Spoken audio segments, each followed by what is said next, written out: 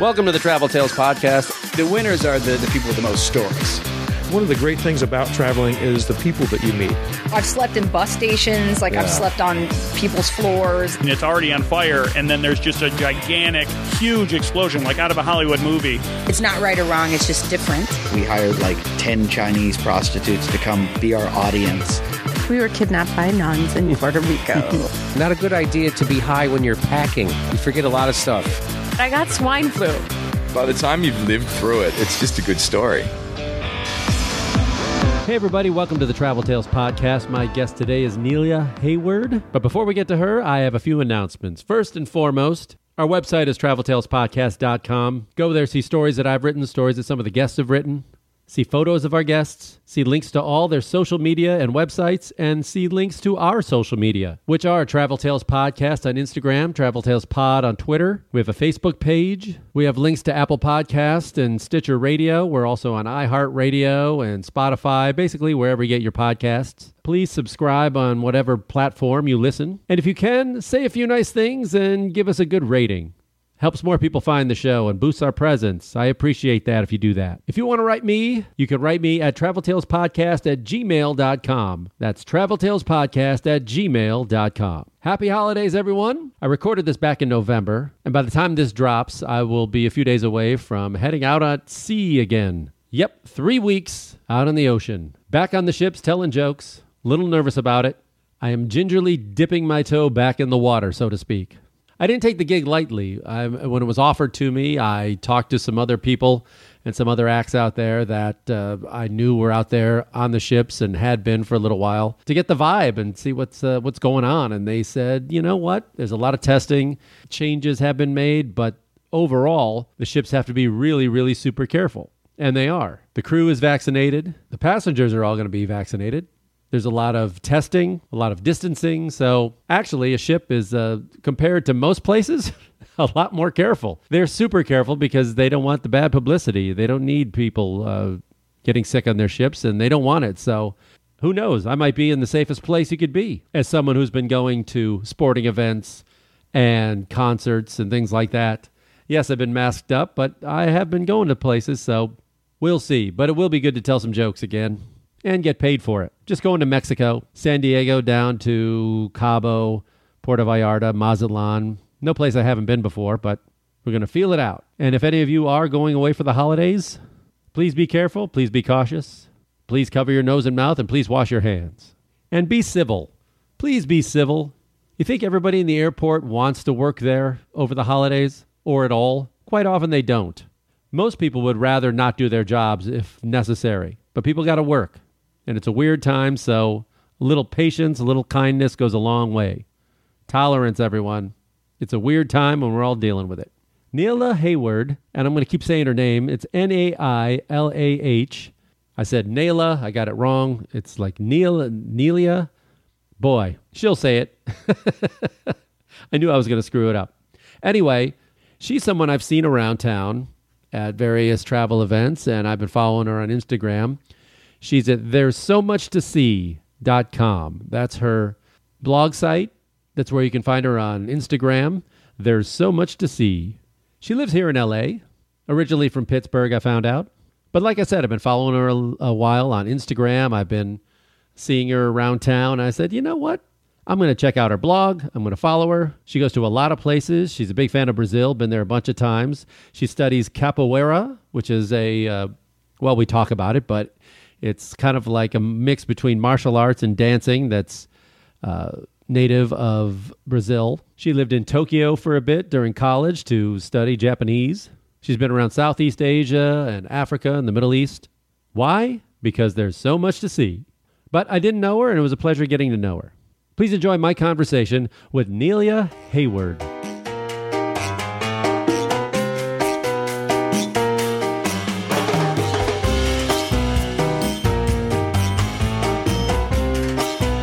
I'm going to try this. Here we go. Nelia Hayward. Good? Perfect. All right. How often is that misspoken? Missaid? was said to the point where it sounds funny if it's said correct, unless it's my mother. Everyone else, I just kind of expect the version. So when I get it right, I'm like, wow. I think you need a nickname. We got to come up with something fantastic. Yeah, I bet. Growing up, where did you grow up? I grew up mostly outside of Pittsburgh, Pennsylvania. Oh, okay. Lovely. Been there? Have you? Sure. Oh, yeah. I've done comedy there, and I did a shot for HGTV there. I had friends that were there, and I remember when we shot for HGTV there, we were amazed. I was with the crew of 4, and they were all from LA. And then we went out to a nice dinner, and then we found some tavern on the way back to the hotel. Mm-hmm. And we said, let's just pop in for a drink. And I ordered a round of drinks for like 4 drinks, and the entire bill came to like, I don't know, $15 or something. And then I said, no, that's for everybody. And he goes like, yeah, I went, oh, this town is great. Then we were so used to LA prices. We're like, we can live like kings here in Pittsburgh. But we had a great time there. Pretty city. Yeah. People don't realize that about Pittsburgh. Exactly. It doesn't have the best reputation overall, I think, but once you get there, and it's changed a lot, it's grown a lot. I haven't been back in years, so I need to go back and check it out and see what's going on in my old city. What brought you to LA, and when did you come out here? I moved out here in 2002 for 6 months, and you see what happened. And what was it, work that brought you, or just like you were just curious and you said, you know what, there's so much to see. Look at me. I'm working in your website. Look at that already. Product placement. Somehow in like high school, I fell in love with the idea of LA. You know, growing up in Pittsburgh, there's no beach, there's no palm trees, and you see it on TV, and it just looked amazing. So I'd come out to visit, and I'd been working a job that didn't really require me to be in any one specific spot. But I had just gotten finished with an assignment based in London, and I loved that city. So I fell in love with it. I knew I wanted to go back. So I was waiting for my visa to process and needed to go someplace for a few months while that all went through. I'm like, well, I've got some family in LA. I've got a couple of friends. Always wanted to live there. Let me go check it out for a few months while I wait for this visa to process. And then, well, here I am. What line of work were you in? At the time I was doing consulting, like IT management, consulting, project management, and I still kind of do that, but not as much on the travel consulting side. Okay, well, let's talk about your blog. Well, I guess, is it a blog? It's a full-fledged website now, like a travel site. What made you start it, and what was the purpose of it? What made you do it? Sure. My thing is, I'm not. This will be interesting for you to find out. I'm not a huge talker. Oh, great. All right. Well, that was Nayla. Thank you very much. Yeah, interview's over. But no, I realized I wasn't a big talker, so I'd go on these really beautiful and amazing trips and have the time of my life. But when somebody had asked me how it was, I'm like, well, it was fun. but I found when I wrote about it, I found more words. It was easier to speak about, to kind of put my thoughts together. So I thought, a friend had started a blog. This was way back when, and I'm like, I can do that so I can get my thoughts together. And then, wrote 1 or 2 blog posts and 1 or 2 more. And then I started to see that people do this. So that's kind of how it started. It started off as a whim for like my 2 friends and my mom, and that was about it. Did you have an intention for it? I mean, for a certain audience, or was it just, I'm just going to put this out there and see what happens? Basically that. Put this out there, see what happens. In the beginning, I was really only writing on it when I traveled. So if I took 3 trips a year, there were 3 or 4 articles. And then I started to realize, I think about travel 24/7, even when I'm at home. So there's more I can write about, more I can share, more I can get out there. So then it started to be a little bit more of a thing.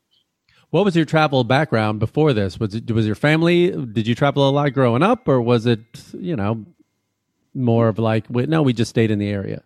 Yeah, it was more local travels in the U.S.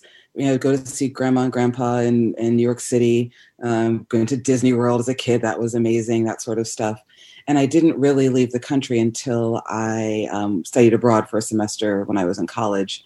And I was studying Japanese, so I went to Tokyo for a semester, and the bug hit. But I actually, growing up, I didn't travel a lot out to go too far, but my mother always brought culture into the home. And she grew up in New York City. She's like, I was surrounded by people from all over the world, music, foods from everywhere. So she liked to expose me to that as a kid, even if I didn't go to those places as a kid.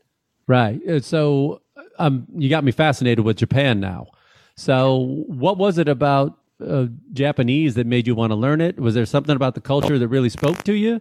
Or was it just like at the time, the Japanese, because when I was going through school, like in the 80s, and they're saying, oh, everybody learn Japanese because their economy, they were doing really well. And it's like, we're all going to have to learn Japanese if we want to do business. That kind of thing.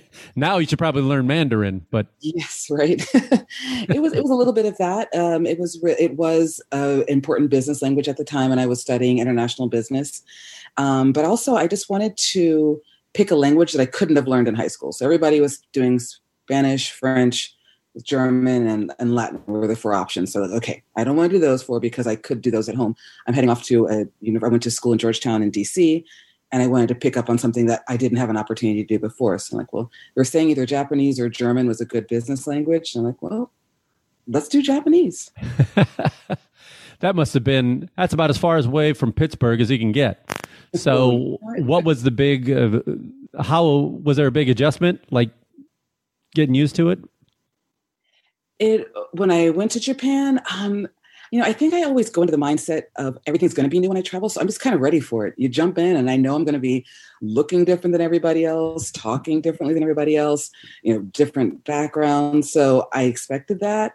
And it was great. I did a homestay with 2 different Japanese families. So I'm in the homes, I'm eating the food, I'm hearing the language. I was still struggling.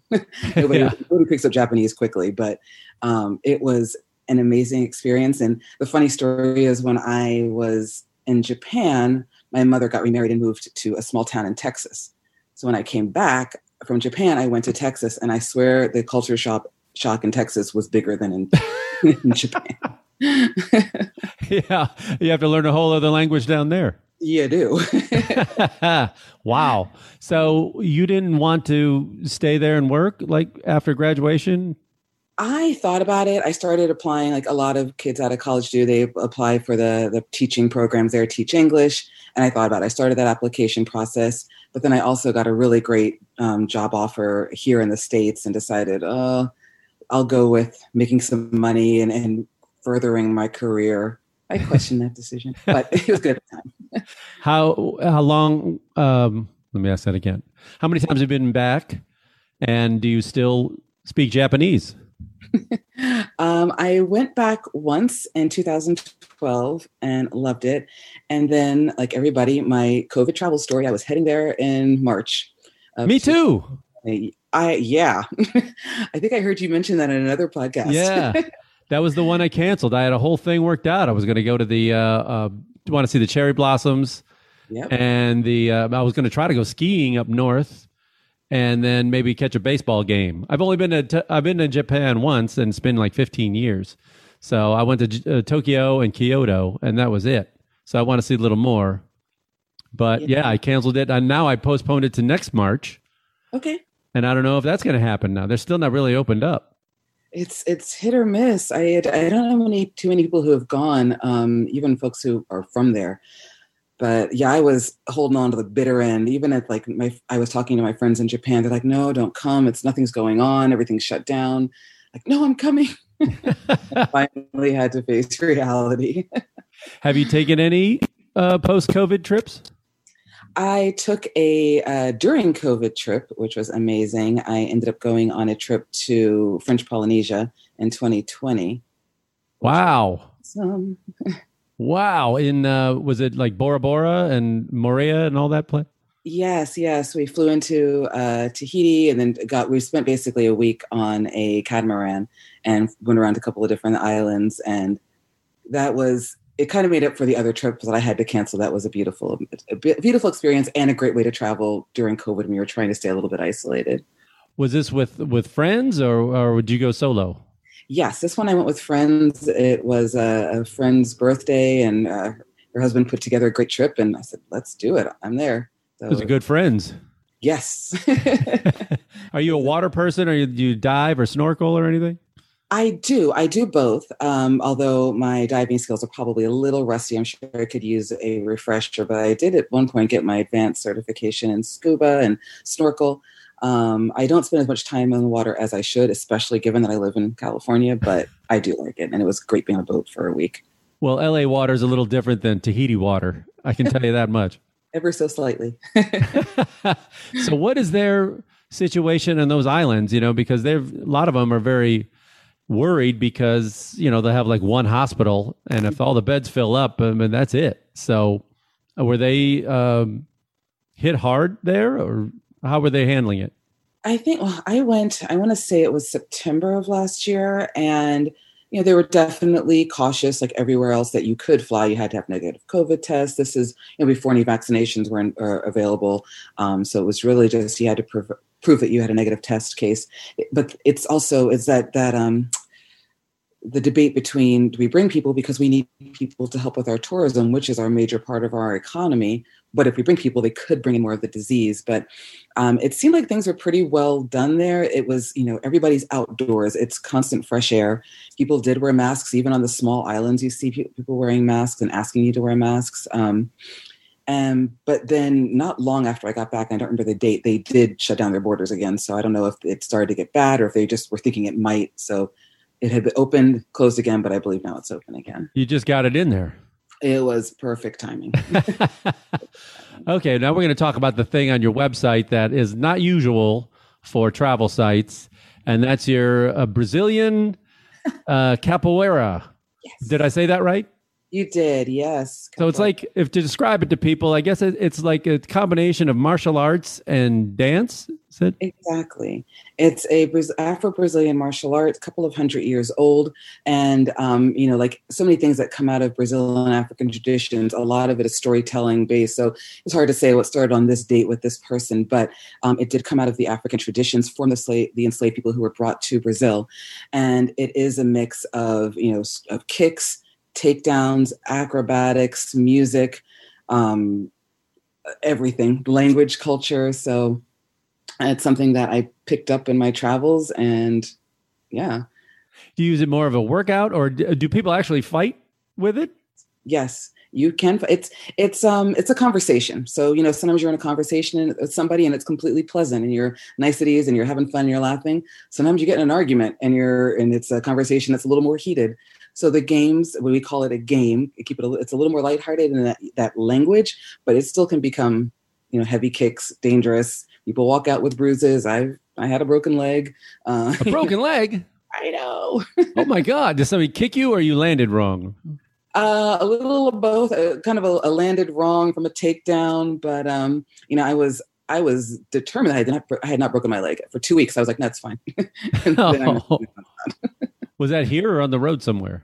Funny, I had just gotten back from a 6 months trip on the road. I had just gotten back to LA, and it happened here. Whoa, God. Welcome home. Right? At least I could rest on my couch. A 6 month trip away. So, are you still working during this whole time? You can work remotely? That trip, no.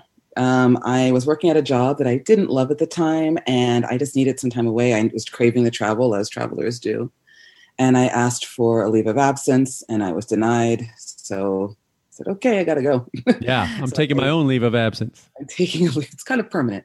So I left the job, so I didn't have to worry about logging in, being part of, being at an office or anything like that. That's great. So for 6 months, what year was this?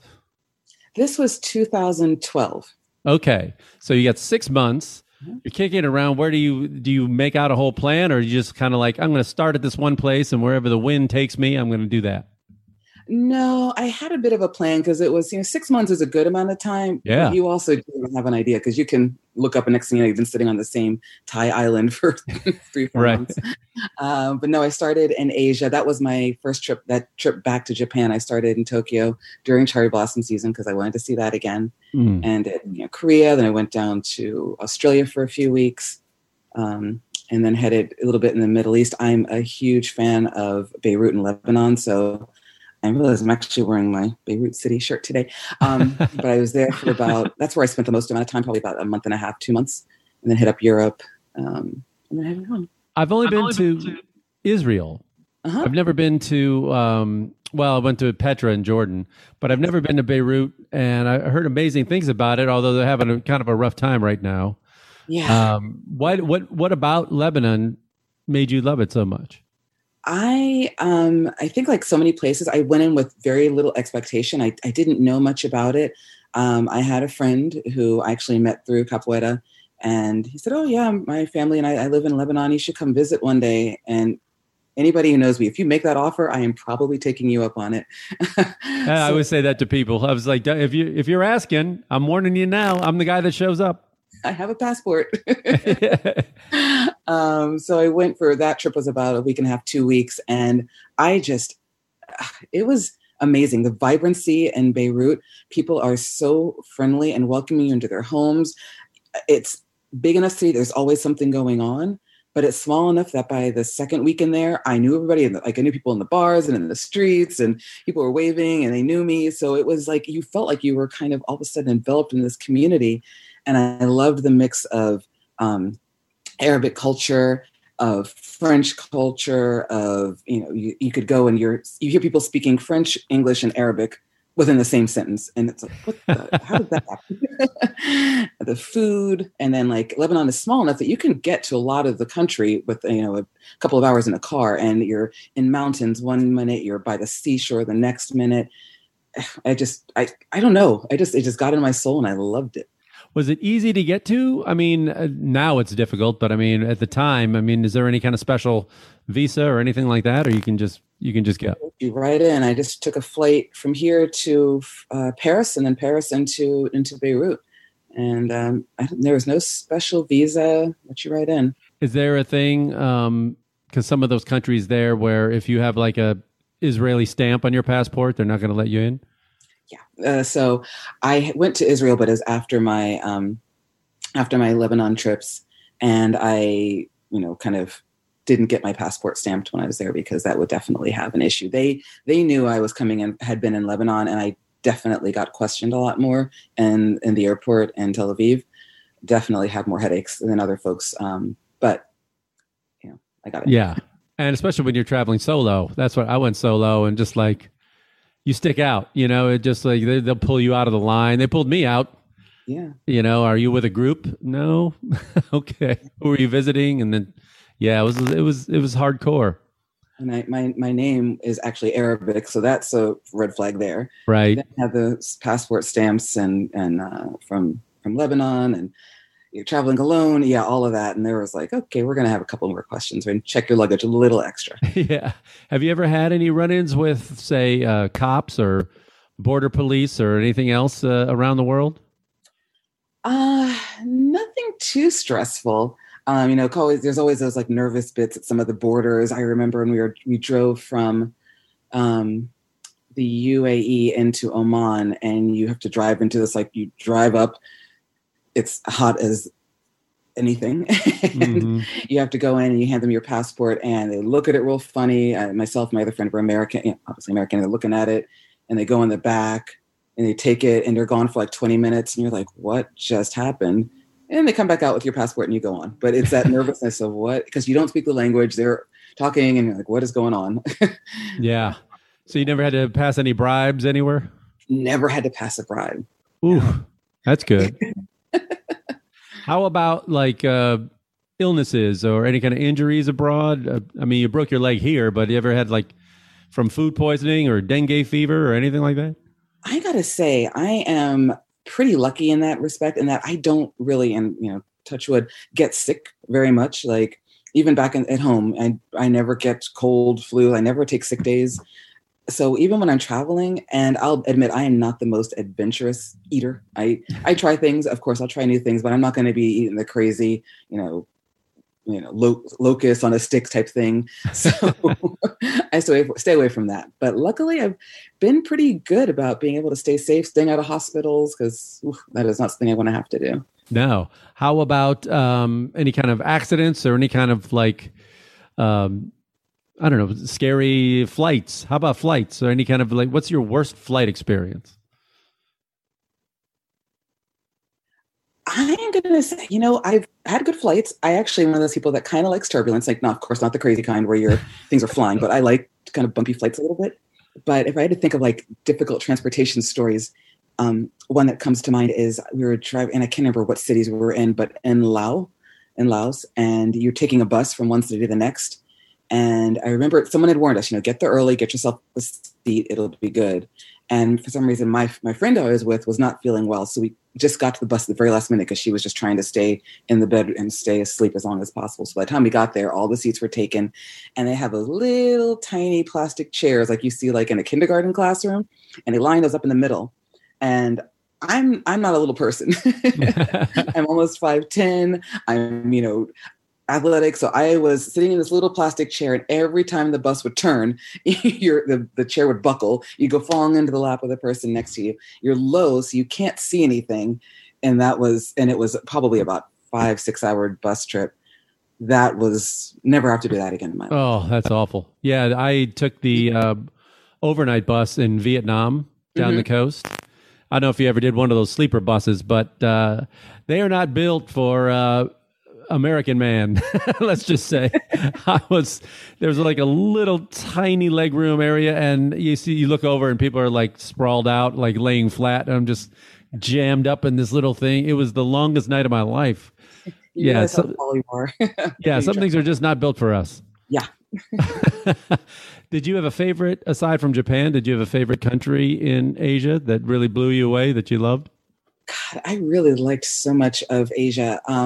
Thailand's amazing. It's one of those places where you can travel and get whatever it is you want. You can get budget, you can get luxury, you can get mountain, you can get sea, everything, whatever vice or whatever you need, you can find it in Thailand. And the food is amazing. So yeah, I really like Thailand and Laos too. It has been so many years since I've been there, but if I could go back, I definitely would.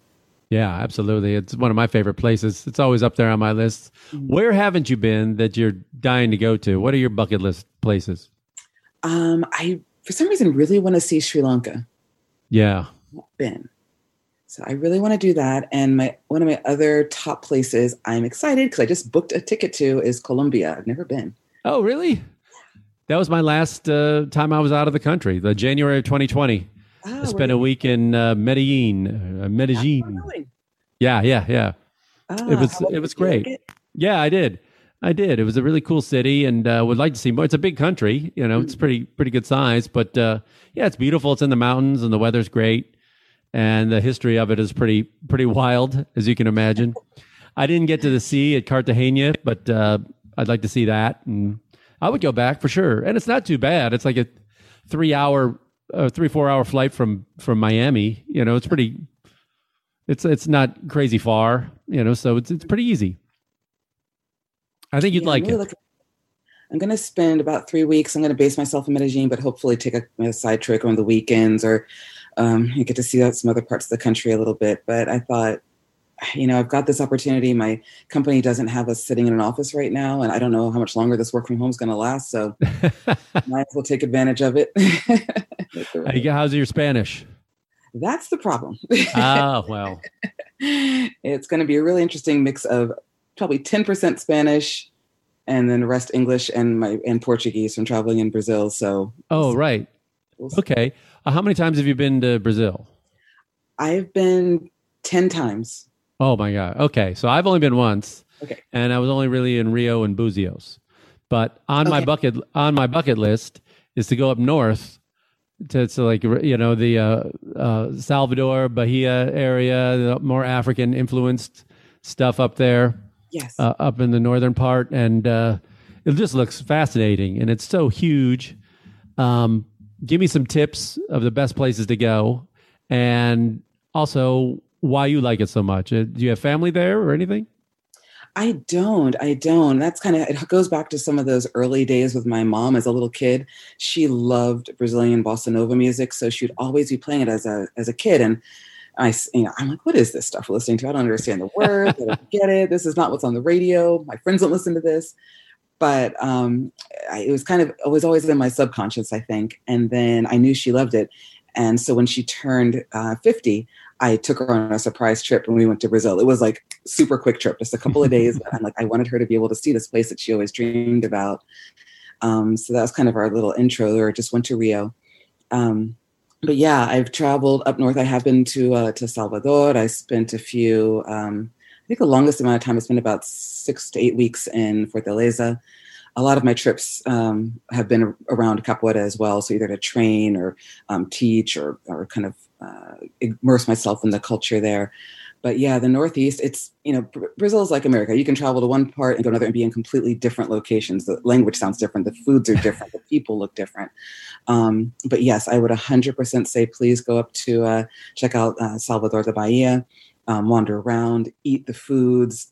It's just such a vibrant, colorful part of the country. There's some beautiful beaches up there. I went to Jericoacoara, which is a little bit harder to get to. It's a trek. But it's just beautiful sand dune beaches. You're out there and just, it's really beautiful and peaceful and a great place to get away. And yeah, I just think if you can get near the water and get near some good seafood up there, you will be fine. And of course you have to take a capoeira class. So. Okay. Right. Yeah. It's the home base, the motherland for capoeira. Yeah. Did I haven't been to Sao Paulo, but it just seems, I'm sure it's fascinating, but it's pretty intimidating, though, just the sheer size of it. Yeah. What were your thoughts of it? Have you been? I've been twice, and I really only went because I had a friend who lived there. And it was great to be able to be with someone who knows where they're going, who has a car, knows how to get around, and shows you the inside scoop. So it was great. I would imagine it would be difficult to navigate not having any sense of what's going on there. If you have a purpose, I would go, or if you have a friend or family, I would go. But I think it'd be a lot to try and get around. It's right. So much traffic and so much. It's the same thing. I loved Rio. I mean, it was my first experience in Brazil. But I don't know if I need to go back. Isn't that weird? It's just like, there's so much else I want to see. There's so much to see. Yeah. Hey, there you go. There is so much to see. What are your thoughts on Rio? I mean, I'm like split on it. Yeah, I love it. It's beautiful. The beaches are great. The vibe there is wonderful. Depends like what time of year you go. If you're going during Carnival, if you're going more in the winter. But I find that if the weather's not good, I don't know what to do with myself because there's not like you can do so much outside with hiking, beautiful gardens. Of course, going to the beach. But when it starts getting rainy, I feel like there's a couple of museums that are definitely worth seeing. This beautiful old library in the downtown area, which I'm completely forgetting the name of. But otherwise, it's kind of malls. So, yeah. But I definitely enjoy it. Oh, sure. That's where I know the most people. So. Yeah. I mean, how's your samba? I mean, not bad for a gringa. That's what you consider yourself a gringa?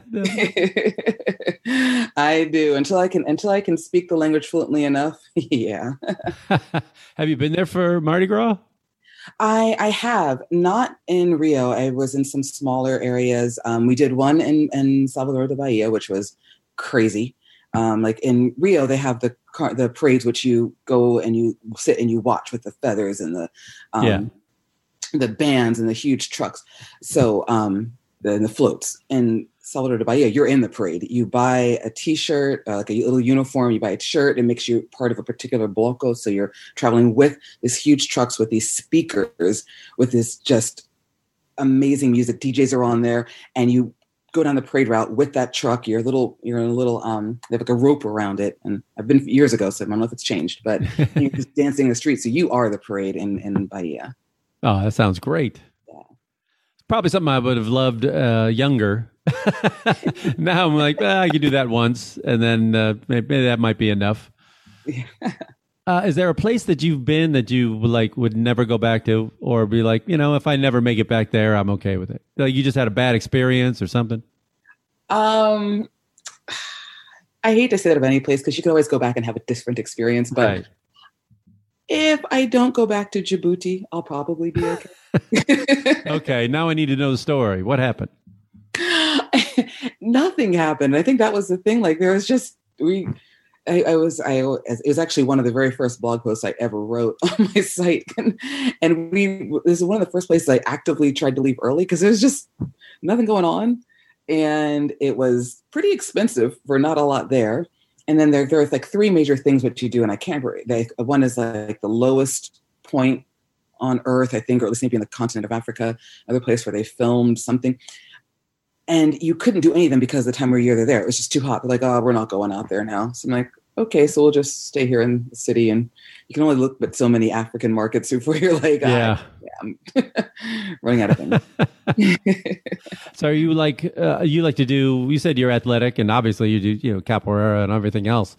So is that when you go to a new place, is that the kind of thing you like to do? Like, athletic endeavor, let's go hiking, let's go to the ocean, let's go this, and just staying active? Or are you like, I don't see you as just that much of a museum gal, just having tea all day. I am equal opportunity, active and relaxed. I will happily go for, a walk throughout the city and hike, and then come back and get a nice spa massage and have a high tea. Like I'm good with all of those things. And I do. I like when I'm in the cities, there are some amazing museums I love, some favorites that I love to go back to. But I always do, look for active things to do as well. You can find capoeira pretty much anywhere in the world. So I will almost always go and try and connect and find a class, because not only am I getting a workout and getting a class in, but you also connect with people. You go to class, then you go out and have a drink, or you're staying in someone's home and come stay with me, that sort of thing. So you get a look at the local culture because you're automatically connecting with somebody over a common bond. Yeah, I didn't think about that, but that's a great way to meet people. Mm-hmm. It is. That's awesome. So when you started the blog, and now that it's grown, and so where do you see it going, and what is your goal for it? Are you doing like media trips and stuff? That's a really good question. I've always struggled between my 9-to-5 and the blog, right? So I have the 9-to-5, and I'm not unique. There are tons of people who do blog writing, content creation, Instagrams, and have a full-time job. So I'm just trying to find a way to balance that best. But the goal is to grow my presence so that I can do more and share more, because I just really love to get out there and speak about travel. And every time I talk to a lot of people who travel a lot, and you feel like you're not that special. You're like, everybody travels all the time. But then when you talk to folks who don't travel as much or feeling a little bit nervous, you're like, oh, wow, I really can help people get over a fear of traveling, or getting over a fear of a particular place or a style of doing things.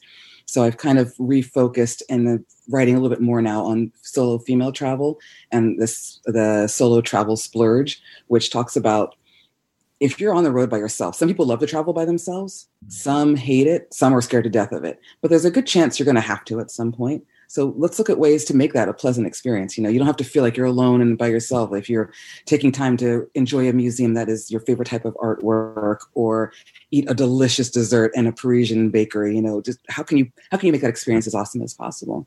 Right. When you write something, do you have a specific audience in mind, or one that you're going for? You say, is it more like females, or solo traveler, or is it just kind of like this is how I'm feeling and put it out there, and whether you relate to it or not? Or are you kind of like going for a certain type of audience? I'm narrowing it down. I think when I first started, it was like, I'm just going to talk about what I want to talk about. And if it sounds interesting to you, great.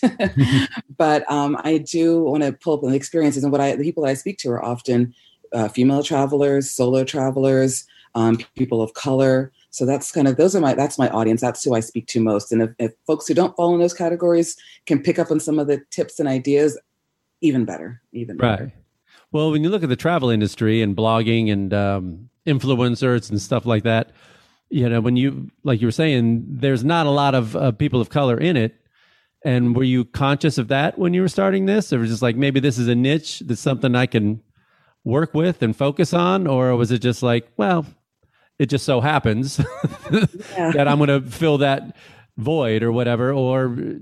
And why aren't there more, you think? Yeah, I think you'd be surprised. There actually are a lot out there. You may not get the spotlight as often, and I think that's changing over the last recent years. But I can look up and scroll through my Instagram feed, and oh, I know my friend here, my friend there, Latino writers, Black writers, African from different countries in Africa, Southeast Asian, a little bit of everything. So I'm finding there's more out there the more I kind of look. And I think that content is there to be had. But I think, I just really started speaking in my voice. And my experience is as a Black woman. So I think that kind of how it translated. But it wasn't that I was going only to speak to that audience. But I think that's kind of how it came up. Do you find that there is a hesitation amongst, say, African Americans to travel abroad for like a fear of maybe how they're going to be treated or anything like that maybe, other groups don't find? Is that a hurdle to get past, or is that not there? I would say the younger generation, not as much. I think people are a little bit, don't care. I don't want to curse on your podcast. You can say whatever you want. They don't give a fuck. Like, you don't like me because I have a certain skin color or I speak it a certain way. I'm here appreciating your culture and your country. And if I'm acting, respectfully and taking in, hey, have your issues. Yeah. Now, of course, sometimes that takes it up a notch and it comes into a question of safety. And of course, that's something that goes beyond, but just your basic, saying a name or maybe, asking you certain questions when you're going to a store. You know what? I don't have time for that. Yeah. I do want to see the world. I mean, but how have you run into this personally on traveling on your own, especially like saying, oh, why am I getting pulled out of line when nobody else is? And why am I getting talked to by, whatever, the hotel security and nobody else is? Or, I mean, is that a real thing that's happened to you? Yeah. It has. Luckily, not often, but it has. Also, you find in some countries you travel, if you're a Black woman, they think maybe you're not there just for tourism. Maybe you're there for other purposes, which I'm really just there to check out the country. Yeah.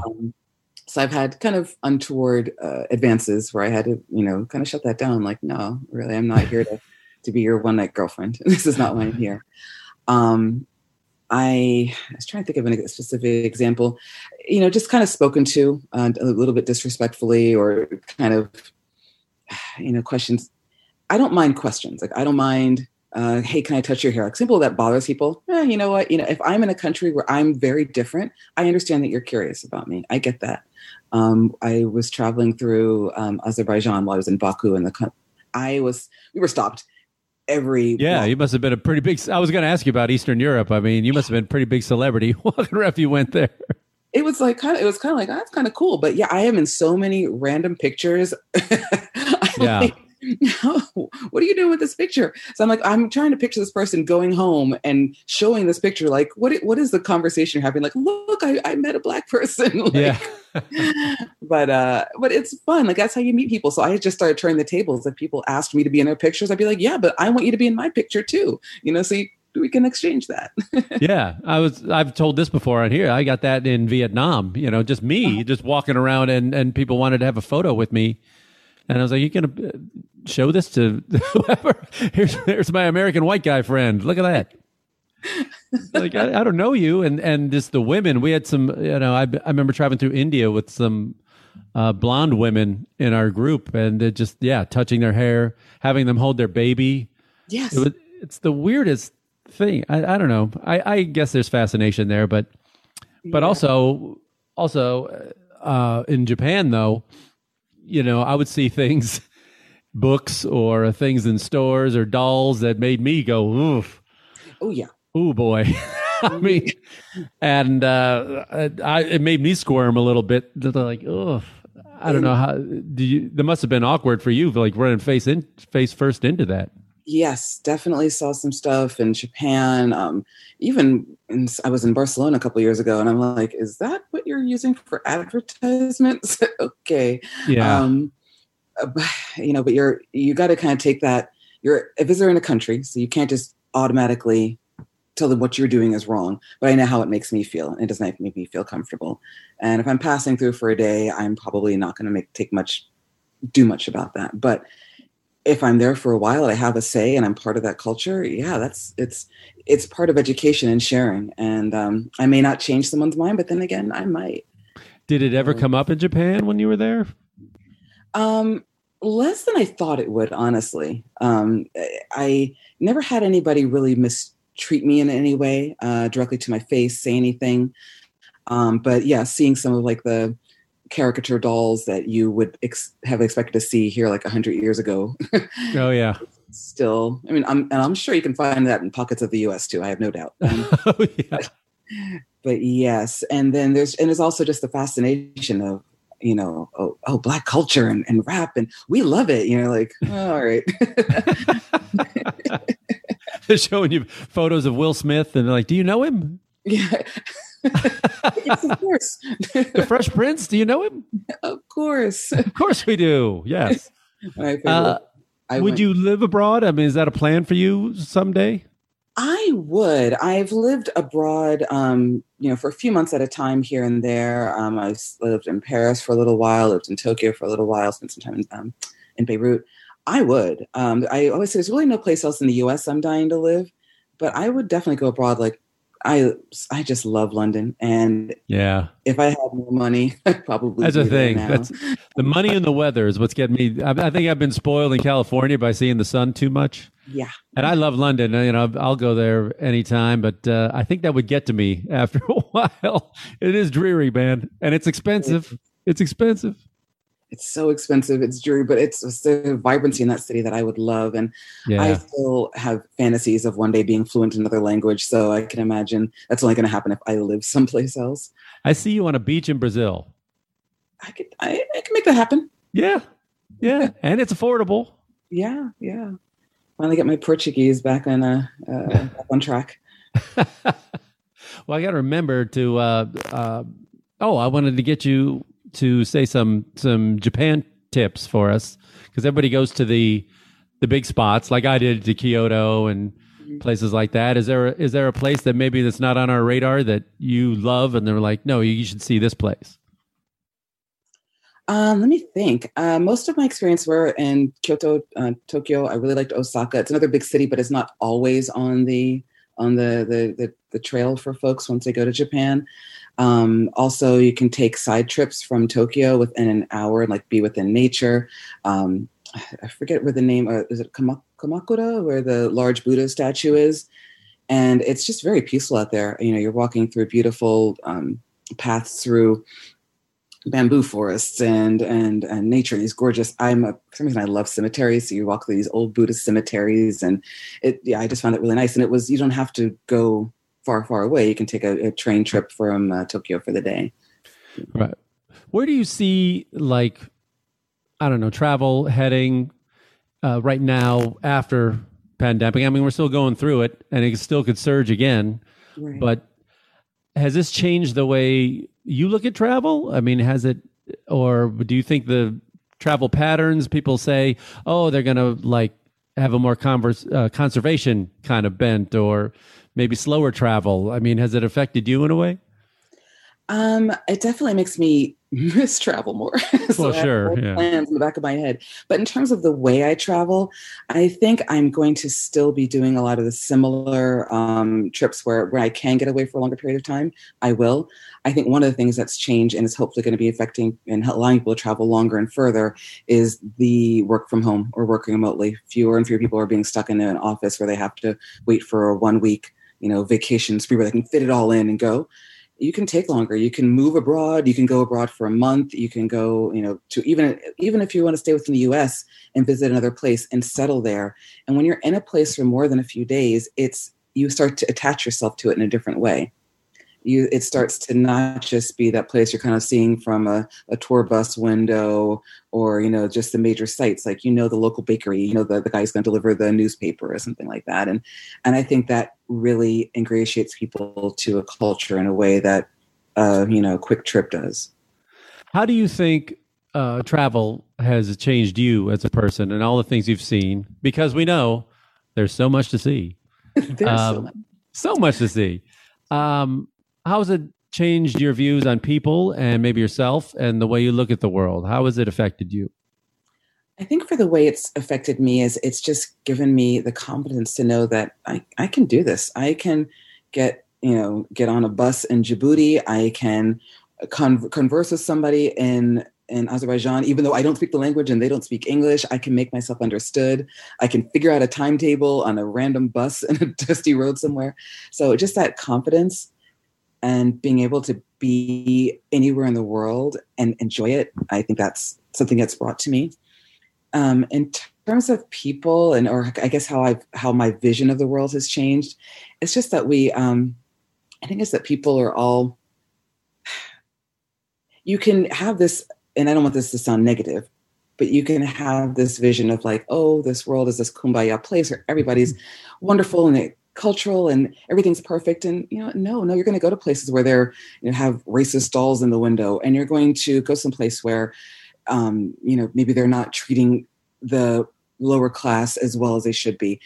But at the same time, you're also seeing all the beauty in the place. So it's just kind of levels, it's you're going to find good and bad everywhere. It doesn't mean that any one country or any one city or any one culture is better. You have your ups, you have your downs, and we all kind of make it work. And that's what keeps me going, because I'm learning every time I go from the people I meet. And I'm not maybe learning a particular, word in another language or something like that, but I'm taking these experiences that are building me, and I think I'm bringing to them experiences that are hopefully impacting their lives as well. Well, that's great. Well, now you can get in your plugs for your social media and your sites. Where can people find you? There's so much to see.com, right? There's so much to see.com. Exactly. There's so much to see on Instagram. That's where I play the mostly is my website and Instagram. I have a Twitter account, but I probably post on there every once in a while. I get it. Yeah. So those are the best places to find me. I've got a Facebook page as well under There's So Much to See. And yeah. Are you more about, I know you still love the writing, but are you more about photos, or are you into video a bit, or is it more photos? I'm more into photos right now. I'm trying to convince myself to get in more into video. That confidence that I develop when I travel, I'm trying to use that to not be afraid to get in front of the camera. But you're so not LA, Neela. Come on. I'm like, really, trust me. I have no agenda trying to get in any movies. I'm just here because I like it. But I also, if Santa's nice to me, I would love to also start looking into droning as well. So. Oh, nice. Let's see. That'd be beautiful. So when's your next trip? Next trip is Medellin, heading there in a couple of weeks at the end of the month. I'm so awesome. excited. Awesome. For a month, you said? About 3 weeks. Okay. Well, we'll talk about it. I got another friend on here who owns a brew pub down there. Oh. And he's an interesting guy. You should meet him. Is he American or? Yeah. I climbed Kilimanjaro with him. He was a guest of the show, Darby Butts, and he lived down at the South Pole for a year. Oh, wow. And we talked about that. Yeah, he was on last year, right before the the world stopped. And so he was the last guy I saw down there. But he's been living down there for a couple of years, and it's started a gastro pub and brewery, a microbrewery, and it's great. Oh, yes, so I'll hook you guys up. That'll be great. Thank you. This has been great. And thank you for doing this. Yeah, I'm really glad you reached out. It's a lot of fun. Yeah, absolutely. That's Neela Hayward, everyone. Did I say it right? Neela? You sure did. Okay. Thank you. Thank you so much.